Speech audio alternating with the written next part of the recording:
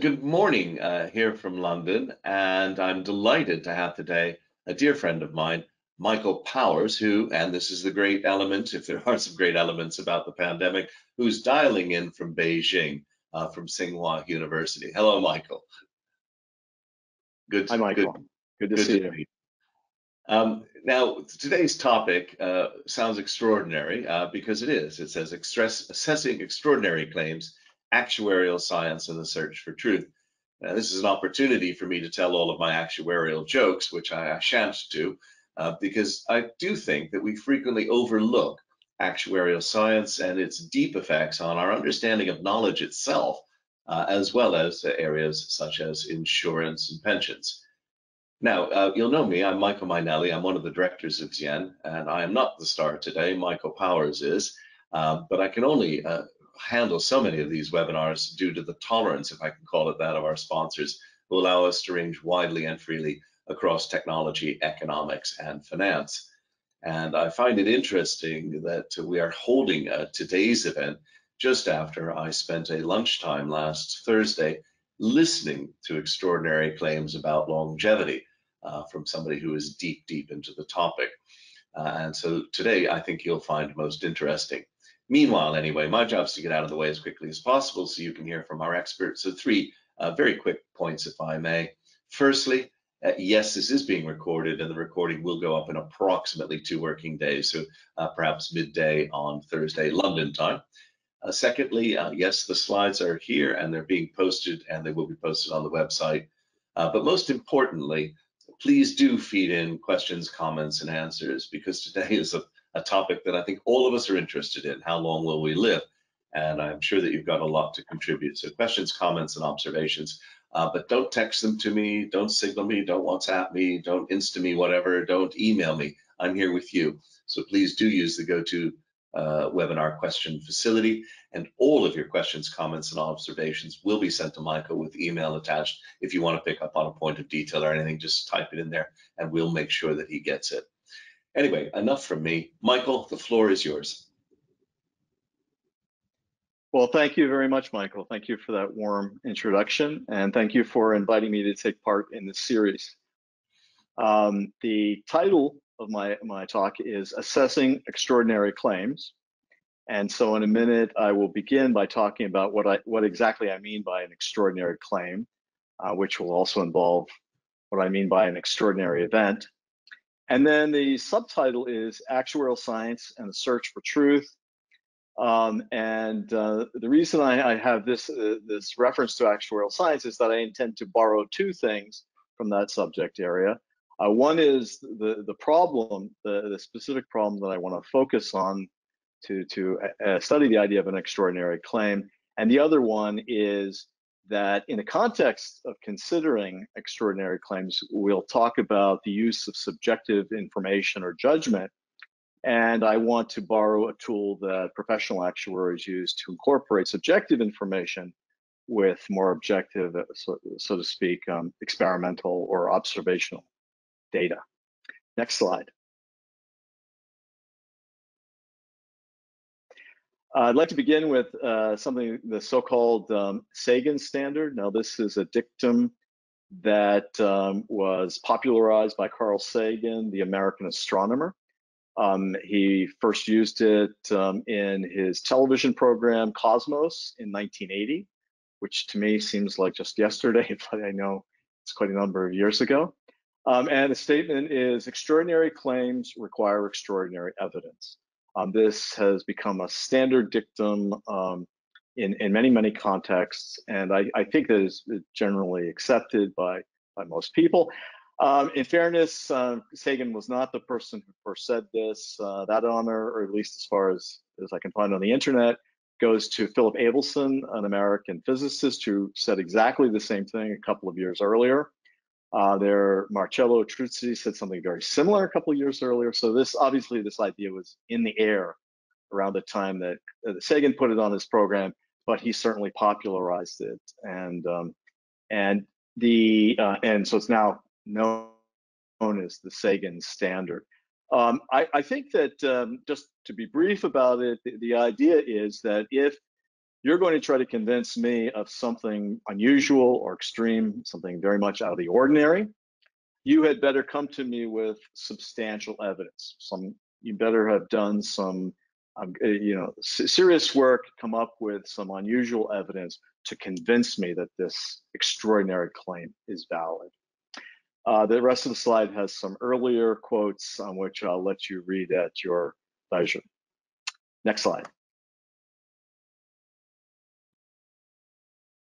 I just want to point out very briefly, in the interest of parsimony, that the Sagan standard is related to Occam's razor, but it's not exactly the same thing. Occam's razor, and by the way, I have a number of different versions of that, is really a call for parsimony or economy in terms of explaining phenomena in science.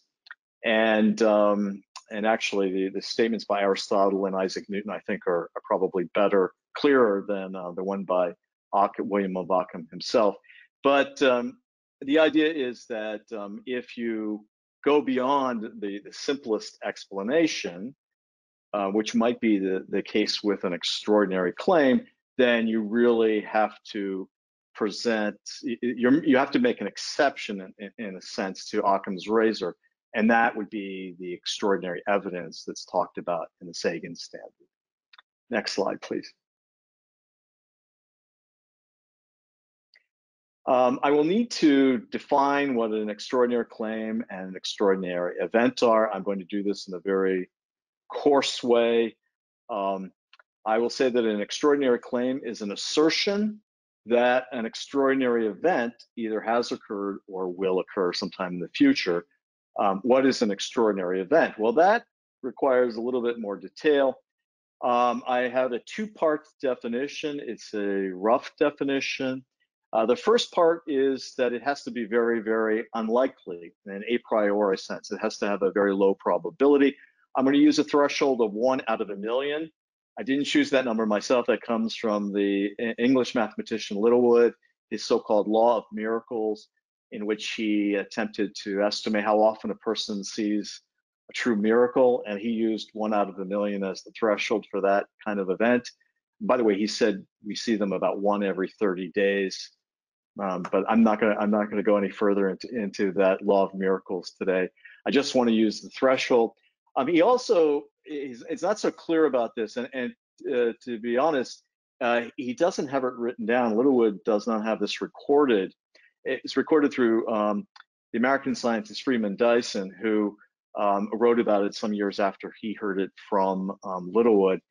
And there's a second part, but it isn't so clear in Dyson's summary, and that is that the event not only has to have a very low probability, but it has to be in some way conspicuous. It has to be significant or have some importance. And what I want to point out is the way that usually happens is through prediction. And the prediction could be a matter of prophecy. So our friend Nostradamus perhaps makes a prediction of some event that is very unlikely to occur. We say that's an extraordinary claim. Or perhaps more recently, Albert Einstein might predict something according to his general theory of relativity. For example, light is bent by gravitation. That becomes an alternative hypothesis in the scientific method. It's an extraordinary claim because it was not part of the status quo. Now it has to be supported by some extraordinary event. That is some evidence, experimental evidence, that would be considered unusual prior to having this hypothesis. Next slide, please. To make it very concrete, imagine I take a fair coin out of my pocket that has equal probability of giving me heads or tails.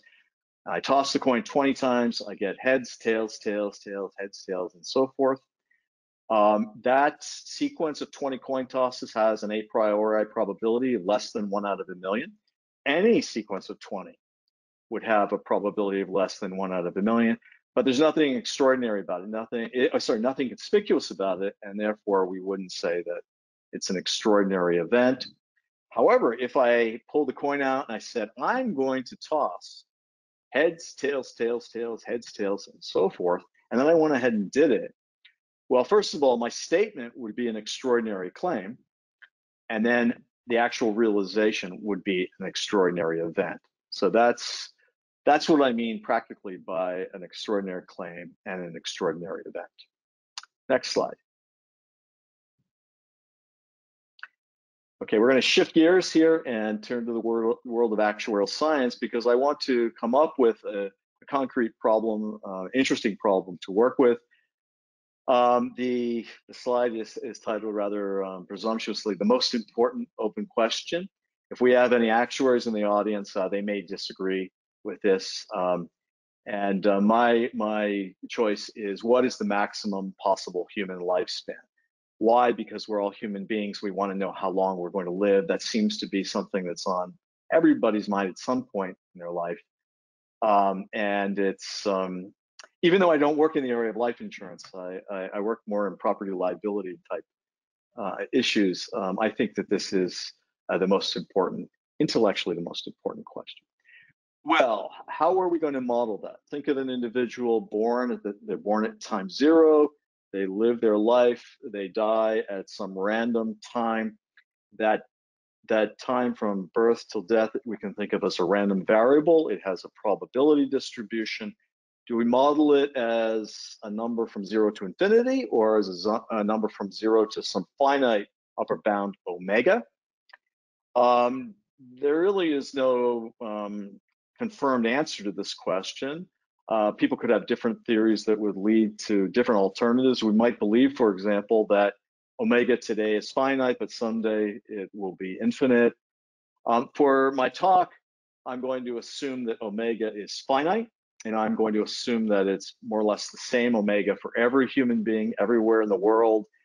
And I will acknowledge that probably that's not the case, and it also probably changes over time. But I want to have a simplifying assumption that omega is a constant and applies to everybody. And we want to try to estimate it. Next slide.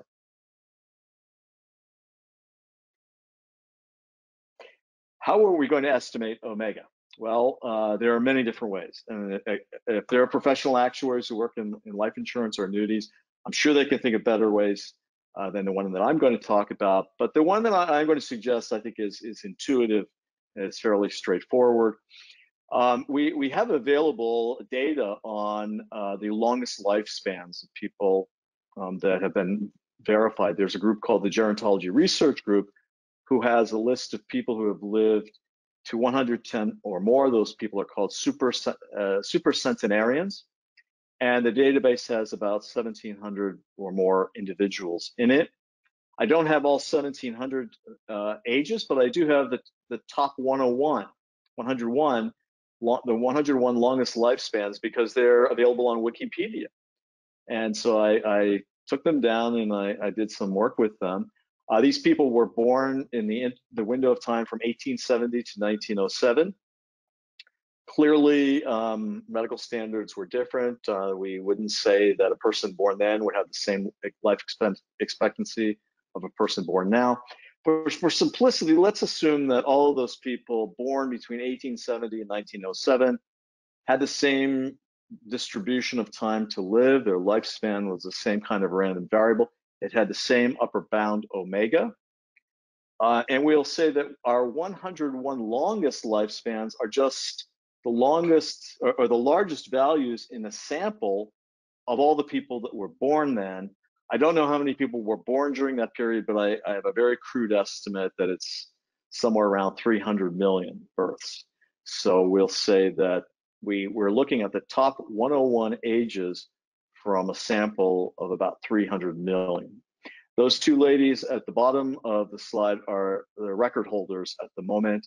And let's turn to the next slide. To give you a flavor, these are the top 10 recorded human lifespans. One thing to note is that two of these individuals are still alive.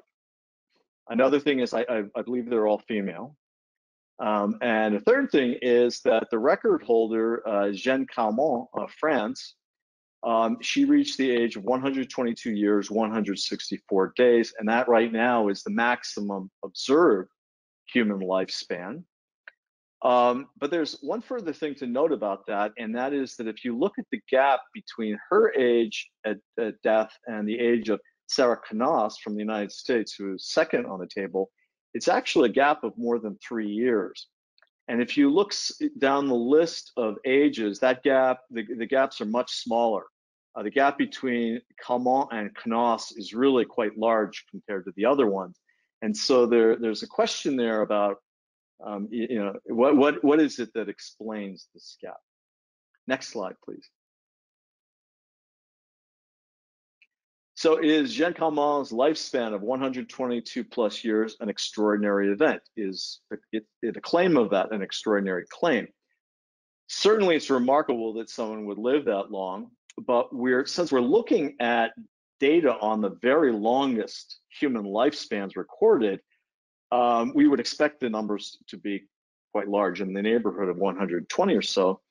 And so even though the probability of a baby at birth living to that age is much, much less than 1 out of a million, this is really not extraordinary, because conditioning on looking at the very longest lived people, it perhaps is not so unlikely. But what is unlikely is that it's a statistical outlier.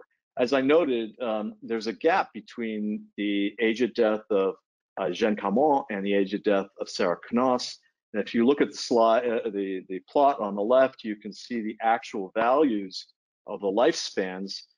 They're all in excess of 114 years, which is the lowest number on the y-axis.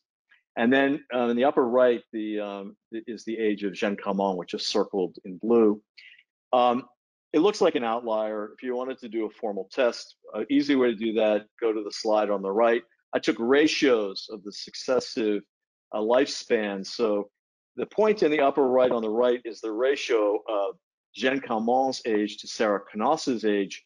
And as you can see, that ratio is clearly far away from the average or median of these ratios, which are all very close to 1. And this one is very significantly farther away. Next slide, please.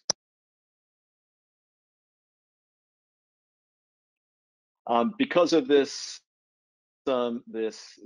large gap, this outlier, and also because, if we look on the slide, the second point here in blue, a quote from Norris McWhirter, who with his brother Ross were the founders of the Guinness Book of World Records. No single subject is more obscured by vanity, deceit, falsehood, and deliberate fraud than the extremes of human longevity. Now, I'm sure you can think of some other things that people may want to boast about that also may be obscured by vanity, deceit, and falsehood. But certainly age and longevity is one of them. And the next point is kind of interesting.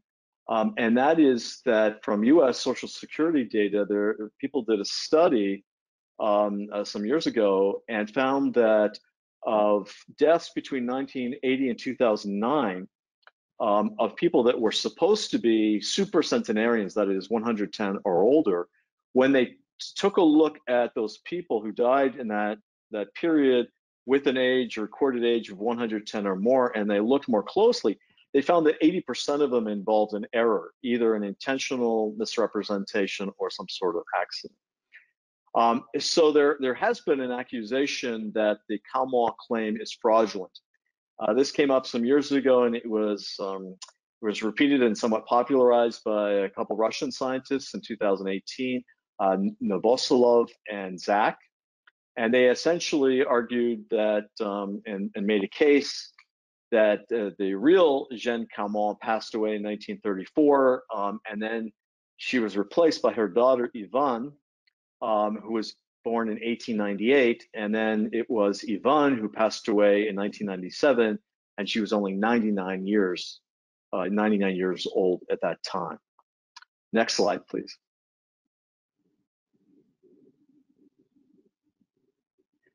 There's a considerable amount of evidence on both sides of this issue, and a number of papers have been published. I have some of the references here. I have a list of bullet points that go over some of the more salient sources of evidence. Essentially, the argument that Zach makes is that there was a strong financial motive for Yvonne to take the place of Jeanne Calment. And I'm not going to go into how plausible that is. I'm not going to go into most of these other items. One of the bullet points is on photographic evidence. I'm going to show you some photos later, and you can decide for yourself what you think in terms of this case. I do want to mention also the last two things because I think that they're somewhat relevant. They're floating around in the background. Jeanne Calment is a celebrity in France. I am not French, but I did a little due diligence. My dentist here in Beijing is French, and he's been in Beijing for 14 years. But I asked him if he knew who Jeanne Calment was, and he said, "Oh, certainly, we all know who Jeanne Calment is." So at least people, I guess, his age, which is similar to my age, would know who Jeanne Calment is in France. And the other thing I want to point out is that she does have some tissue samples, some blood samples available. A DNA test could determine whether the woman who passed away was the mother or the daughter without exhuming any bodies. But somewhat strangely, a DNA test has not been conducted. Next slide, please. So the scientific consensus is in the gerontological community. The actuarial community, as far as I know, hasn't said too much about this particular issue. But the gerontologists, the professional gerontologists, are pretty much lined up behind the validity of the Calment claim. They believe that it's correct. In fact, some of them are very upset with Zach's accusations. There's a paper by Robin and Allard. They explicitly call for a retraction of Zach's article. I should note that Robin and Allard were members of a team that actually investigated and verified Jeanne Calment's claim when it first was made after she passed away. There's another paper that's very interesting by Young, and he worked for the Guinness World Records Association, and he says actually that there is no evidence against the claim, which I find a little difficult to believe because although some of Zach's arguments may be a bit far-fetched, there certainly is some plausibility associated with some of them. And when you look at what the basis is for his argument, his conclusion, it's essentially that all of the experts in the world on this subject who have looked at it agree that the claim is valid. Guinness World Records says that it's valid. He did work for Guinness World Records. I have to point that out. And then he says case closed. That's the end of the story. Next slide, please. So my real question about this all is, are the research standards reasonable? Young's conclusion in particular, I focus on his paper because I think it's representative and very lucid on this point. His argument is that if you look at the evidence available, the paper trail, the photographic evidence, the signatures, the interviews, and so forth, that it's extremely convincing that the Calment claim is valid. Now, what I would point out is that all of this evidence is in some degree subjective. We, unlike other areas in science, we can't run experiments. We can't replicate Jeanne Calment many times to see how long she lives. She's a one-off, and so what we need to know is it the same person who was born on a certain date that passed away on a certain date? And we don't have any way of confirming that short of perhaps a DNA test, which hasn't been performed. So I just want to emphasize that subjective belief plays a large role in this decision. I also want to, and I've alluded to this, but I just want to point out that a large part of the argument in favor of the Calment claim seems to be an appeal to authority. That is, the people who are experts in this field say that it's a valid claim. The people who say it's not a valid claim really aren't experts in the field. And I am somewhat skeptical when I hear an argument like that being made. By the way, I'm not an expert in this field. And I also want to point out that I'm not really a skeptic about this conclusion. I actually believe that the woman who died in 1997 is Jeanne Calment. I believe that based on photographic evidence, which I'll show you in a few moments.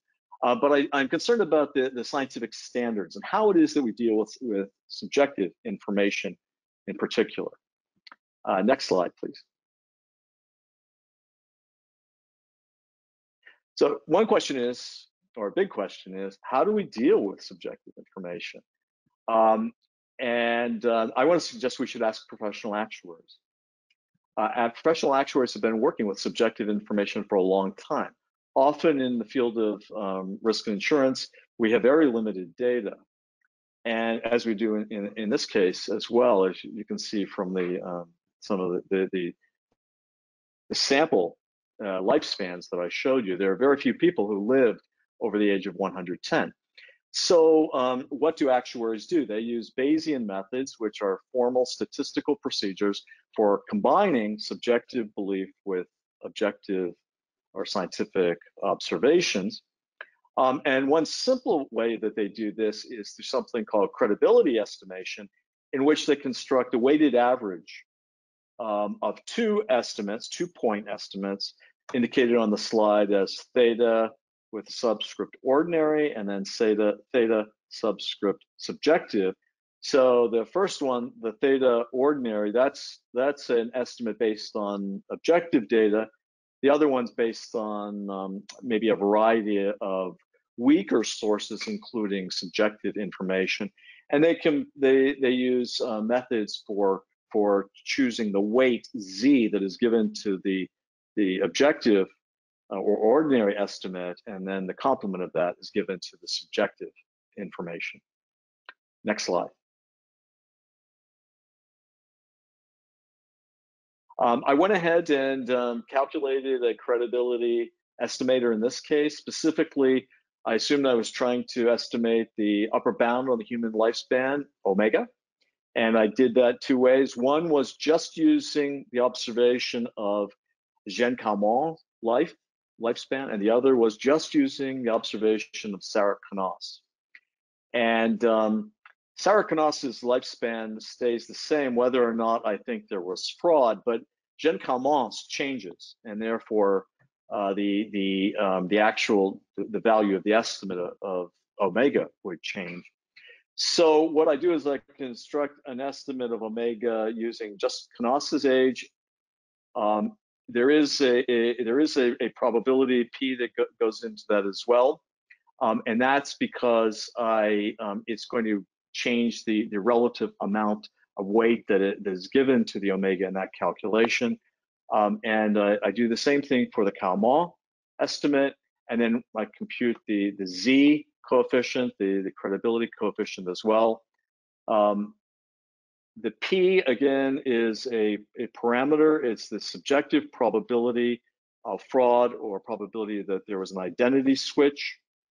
And what we can see when we turn to the next slide is that we can make an estimate of this upper bound omega that is a function of that subjective probability p. So on the left, if we believe that there's no probability of fraud or an identity switch, then we come up with an estimate of about 123.6 years for omega. And if we believe that it was entirely fraudulent, it was certainly fraudulent with 100% probability on the right-hand side, then that estimate of omega goes down to about 122.6. So that's the effect of either using the Calment claim on its face value or not. And of course, we could choose a p anywhere in between 0 and 1, depending on our personal probability, our personal sense of what this chance of fraud actually is. Next slide. Would this be acceptable? Is this an acceptable way to conduct science? You may be aware, you may have read about Bayesian methods becoming more common in various types of empirical science. But generally that occurs in areas in which sample sizes are reasonably large. In this case, where we have a very small sample size and the subjective parameter p would play an important role, Bayesian methods or this kind of credibility estimate would be looked at somewhat skeptically. And that's because science is usually viewed as a collective undertaking, not a place for personal belief to be injected in and have a tremendous amount of influence. Now, having said that, I would point out that actuaries have been doing this for a long time, and they're not working in isolation, although Michael may have a joke about actuaries and their personalities and so forth. But they do work with other people, and they work on teams, and so it is somewhat collaborative. And I also want to point out that Young and the others in the gerontological establishment, they are working together, certainly, but they are relying heavily on subjective belief. And that is because they don't have a scientific way of validating the person who passed away in 1997 unless they do a DNA test. Okay, so what is it that supports these different approaches? Well, you could say that, actually, I'd like to go back to the previous slide if we could just quickly, sorry. What is it that supports actuarial forecasting? One might argue it's market forces, actuaries that use bad, subjective, judgmental methods will lose money. Their companies will lose money. What about in the case of Young and his colleagues? Well, they have their reputation. There's scholarly peer pressure. Their reputation is on the line. Which of these things is more dependable? The next slide, please.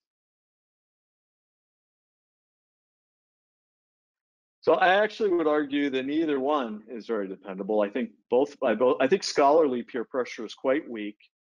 In fact, I've seen from my own experience as an academic and publishing over a number of years, I've seen situations where peer pressure pushes people in what I think is clearly the wrong direction. So I'm not sure that it would validate or should be used to validate a particular point of view. In this case, I don't. Market forces, I have to say, are also pretty weak. Why? Because an insurance company is not going to go out of business because it calculates omega with 1 year higher or 1 year lower. That's just going to have a very small effect on any kind of real insurance policy or annuity. So I don't think that that's a reasonable constraint here either. But perhaps we could take an idea from this actuarial method and the idea of market forces and strengthen the forces through prediction markets. Now, I don't really need to explain prediction markets to people living in the UK because they're known as betting markets. And you have them, you had them for many years. We don't have them in China. We have them to a limited extent in the United States. What you can do in a prediction market is you could have a statement like the one that's in blue here. Given that French scientists conduct DNA tests on Madame Calment's blood samples, they will confirm there was no identity switch. We could have that statement and people could bet on the validity of that. Now, this is a little different than usual because it's a conditional statement. We don't know whether the DNA test ever will be conducted, but presumably people would still bet on the conditional statement, and their money could be returned if indeed the test isn't carried out in the next 10 years or some period of time. There is some evidence that prediction markets can be very useful in making scientific decisions and predicting scientific outcomes. So I think it actually does lend some credibility to this approach. Finally, if a prediction market existed, next slide, how would you bet? On the right-hand side, we have photographs of Madame Calment, who passed away in 1997. These are all the same woman on the right. I believe she's aging progressively from the upper left to the lower right. And then on the left side, we have a group on the top, a group on the bottom. The top is the mother, Jeanne Calment, taken before 1934, photos taken before then. Bottom, Yvonne Calment, the daughter, photos taken before 1934. Which one of those do you think, which progression on the left do you think leads to the progression on the right? Perhaps you can tell us in a question and answer. Thank you very much. Oh, great. Michael, thank you so much. And didn't we have a poll question as well about that? Well, we could do this as a poll question. I didn't set it up formally, but if it's possible, we could do that. Okay, folks. Yeah, here we go. Great, You've got your great. poll question. So, do you think it's Jean Calment? Do you believe the story, Yvonne Calment, or would you bet that it's just Madame Calment? I think that they would need to be clear. They would need to bet on Jean or Yvonne, and they should not bet on Madame. Yeah, sorry. So Madame sorry. will interpret Madame as undecided. Yeah, undecided. Yes. Sorry. So the poll is there. We're getting close to the end. Virtually the entire audience has voted.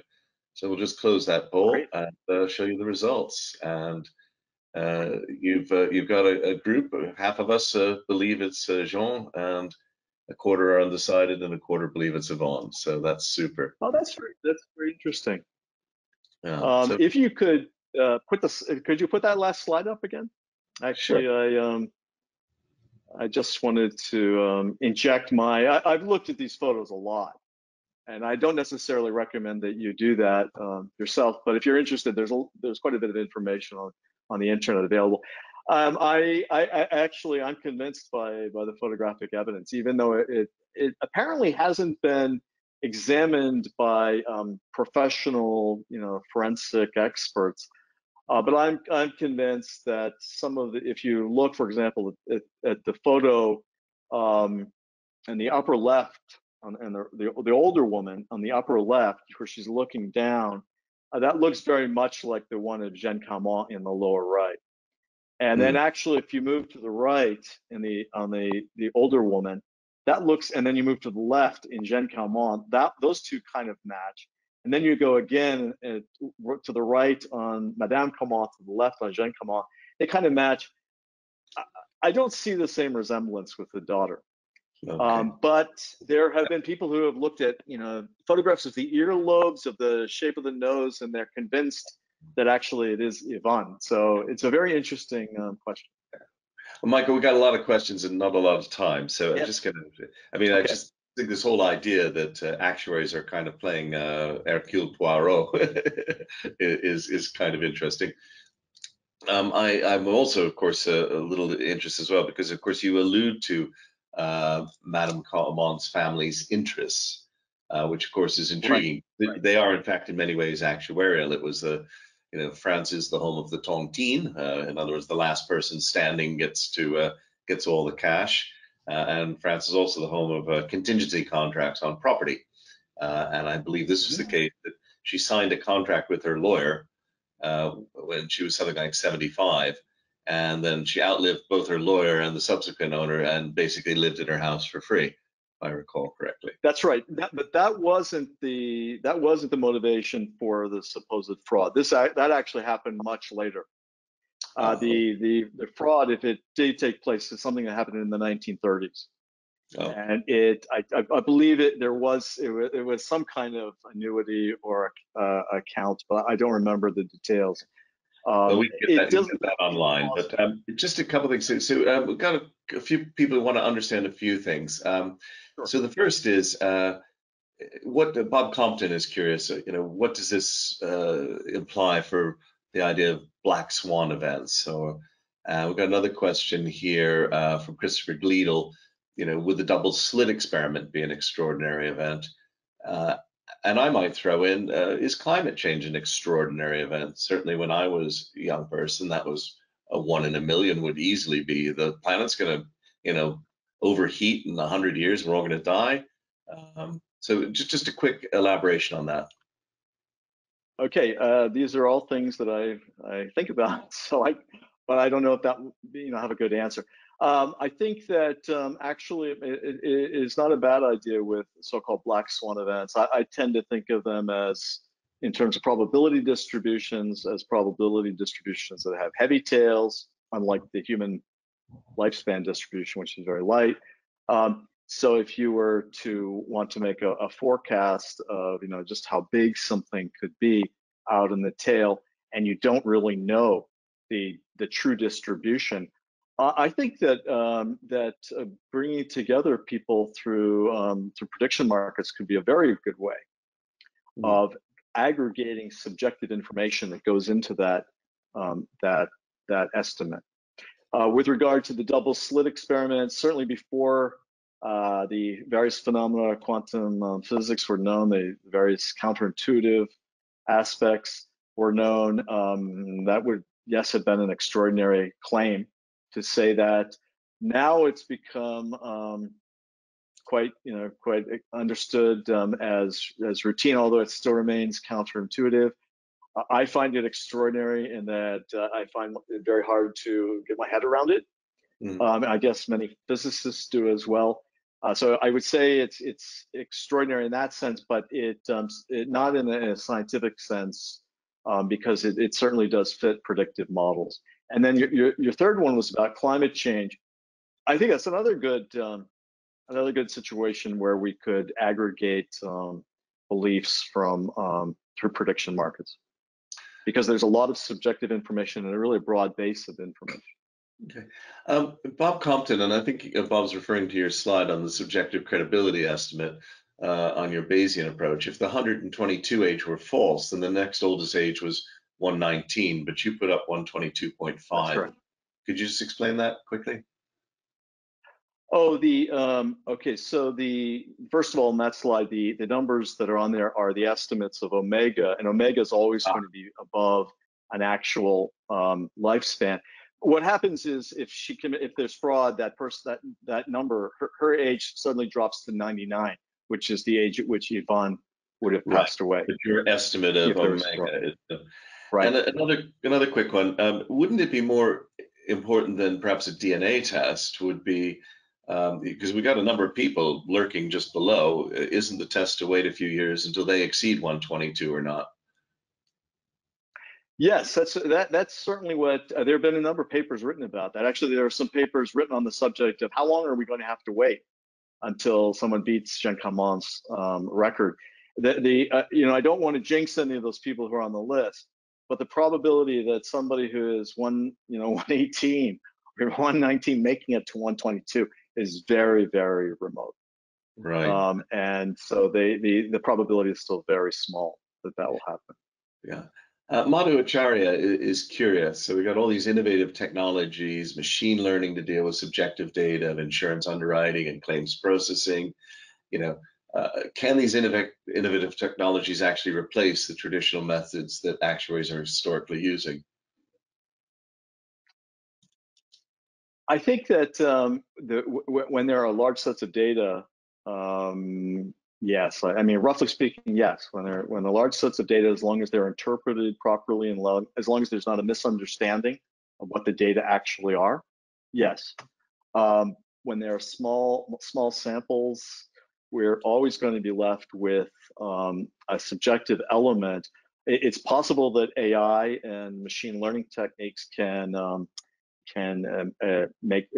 develop ways of formalizing that through certain algorithms, and they might do better than human beings. That's certainly possible, but I think that they will be doing the same thing that human beings are doing now with subjective information. I was very interested, sort of, this is between you and me, I'm very interested in the fact that you ended on a kind of a fairly strong affirmation of prediction markets.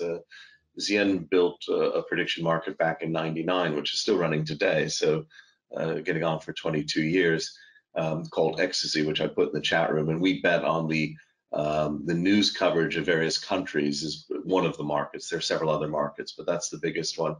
But I've always had this difficulty. I guess one of the granddaddies is the Iowa Exchange, which is looking at presidential elections. But these are people who are professionals, and they've got their professional reputation, and they can bet a little bit on it as long as it's not there because it's based in the States. Abroad, as you point out, betting markets are there. And I find that great, but it's the fact that people put money on it, and people won't put large amounts of money, relatively speaking, on things that they don't have an opinion on, and their opinion is arguably formed by that. We then, of course, get into differentials between inordinately wealthy people who might put on bets, which seem very large to you and me, but are actually inconsequential to them. So it's getting the right prediction market is quite a problem. So, asking everybody on the planet about climate change is probably asking everybody on the planet what they think about media coverage. It doesn't really garner new information. You said that in the case of actuarial forecasting, one of the approaches was that reasonableness presumably is ensured by market forces. And yet, when we had the financial crisis, we found that the market forces around actuaries, particularly on things like pensions, as well as some of the actuaries who were involved in CDOs and things, weren't really valid. Any comments on that before we close? I don't know that I would blame actuaries specifically. I think that there was much blame to go around in the financial crisis. I think many insurance actuaries were actually doing their jobs very well. So I'm not sure I want to lay that at their door. Yeah. With regard to climate change, I think you make a really good point, and that could even be politicized. For example, some people could bet money to achieve a certain outcome. I would never suggest doing a prediction market on something really like a real big question, like, is climate change caused by human beings? Okay, I would do it on some very narrow thing, like, what is the chance that we will see more hurricanes in the Atlantic Basin next year than this year, or something like that. Gotcha. I think there is evidence. I'm not an expert in the area of prediction markets, but I've read about them somewhat.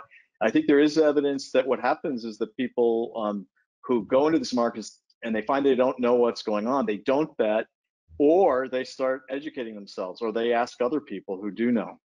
So I think it's just still a good way of gathering information, or crowdsourcing information, so to speak. I don't think it's a solution to every problem. No, I know there are true believers out there like that. I'm looking at it as a pragmatic approach to some problems. And I would agree with you. We're fans of it, or we wouldn't be running one. So yeah, we like it. I just really adore the idea of delving into this arcane case of Jean Calment and really pulling it apart and showing how actuaries think. I think you've done a wonderful job today of explaining to the audience how you would approach it and how actually it can add value to the analysis. So for that, I absolutely must thank you. But I must thank three quickly, if I may. Firstly, our sponsors, thank you for, as ever, being tolerant and let us range across things. And I hope you've got an idea of how actuarial science fits into our technology, economics, and finance world. Secondly, to the audience, always great of you there. I just got a quick note from somebody that ecstasy is down, but we will just quickly restart that. So that was put in the room there. We do have a number of things coming ahead later this week and next, as ever. Let me save you time. Go check it out on the website, register, and do send on to your friends, family, and colleagues. But most importantly, Michael, we've known each other for a while. I've always adored the way that you write, not least quoting you to the government earlier this month. I'd like to thank you so much for sharing your insights into actuarial science. And it's certainly not an extraordinary claim to claim that you are actually one of the leaders in the field. We really appreciate your time. Well, thank you so much, and I'd be very happy if anyone in the audience would like to write to me. My email address is on the slides. I look forward to hearing from you. Great. Thank you. 再见。再见。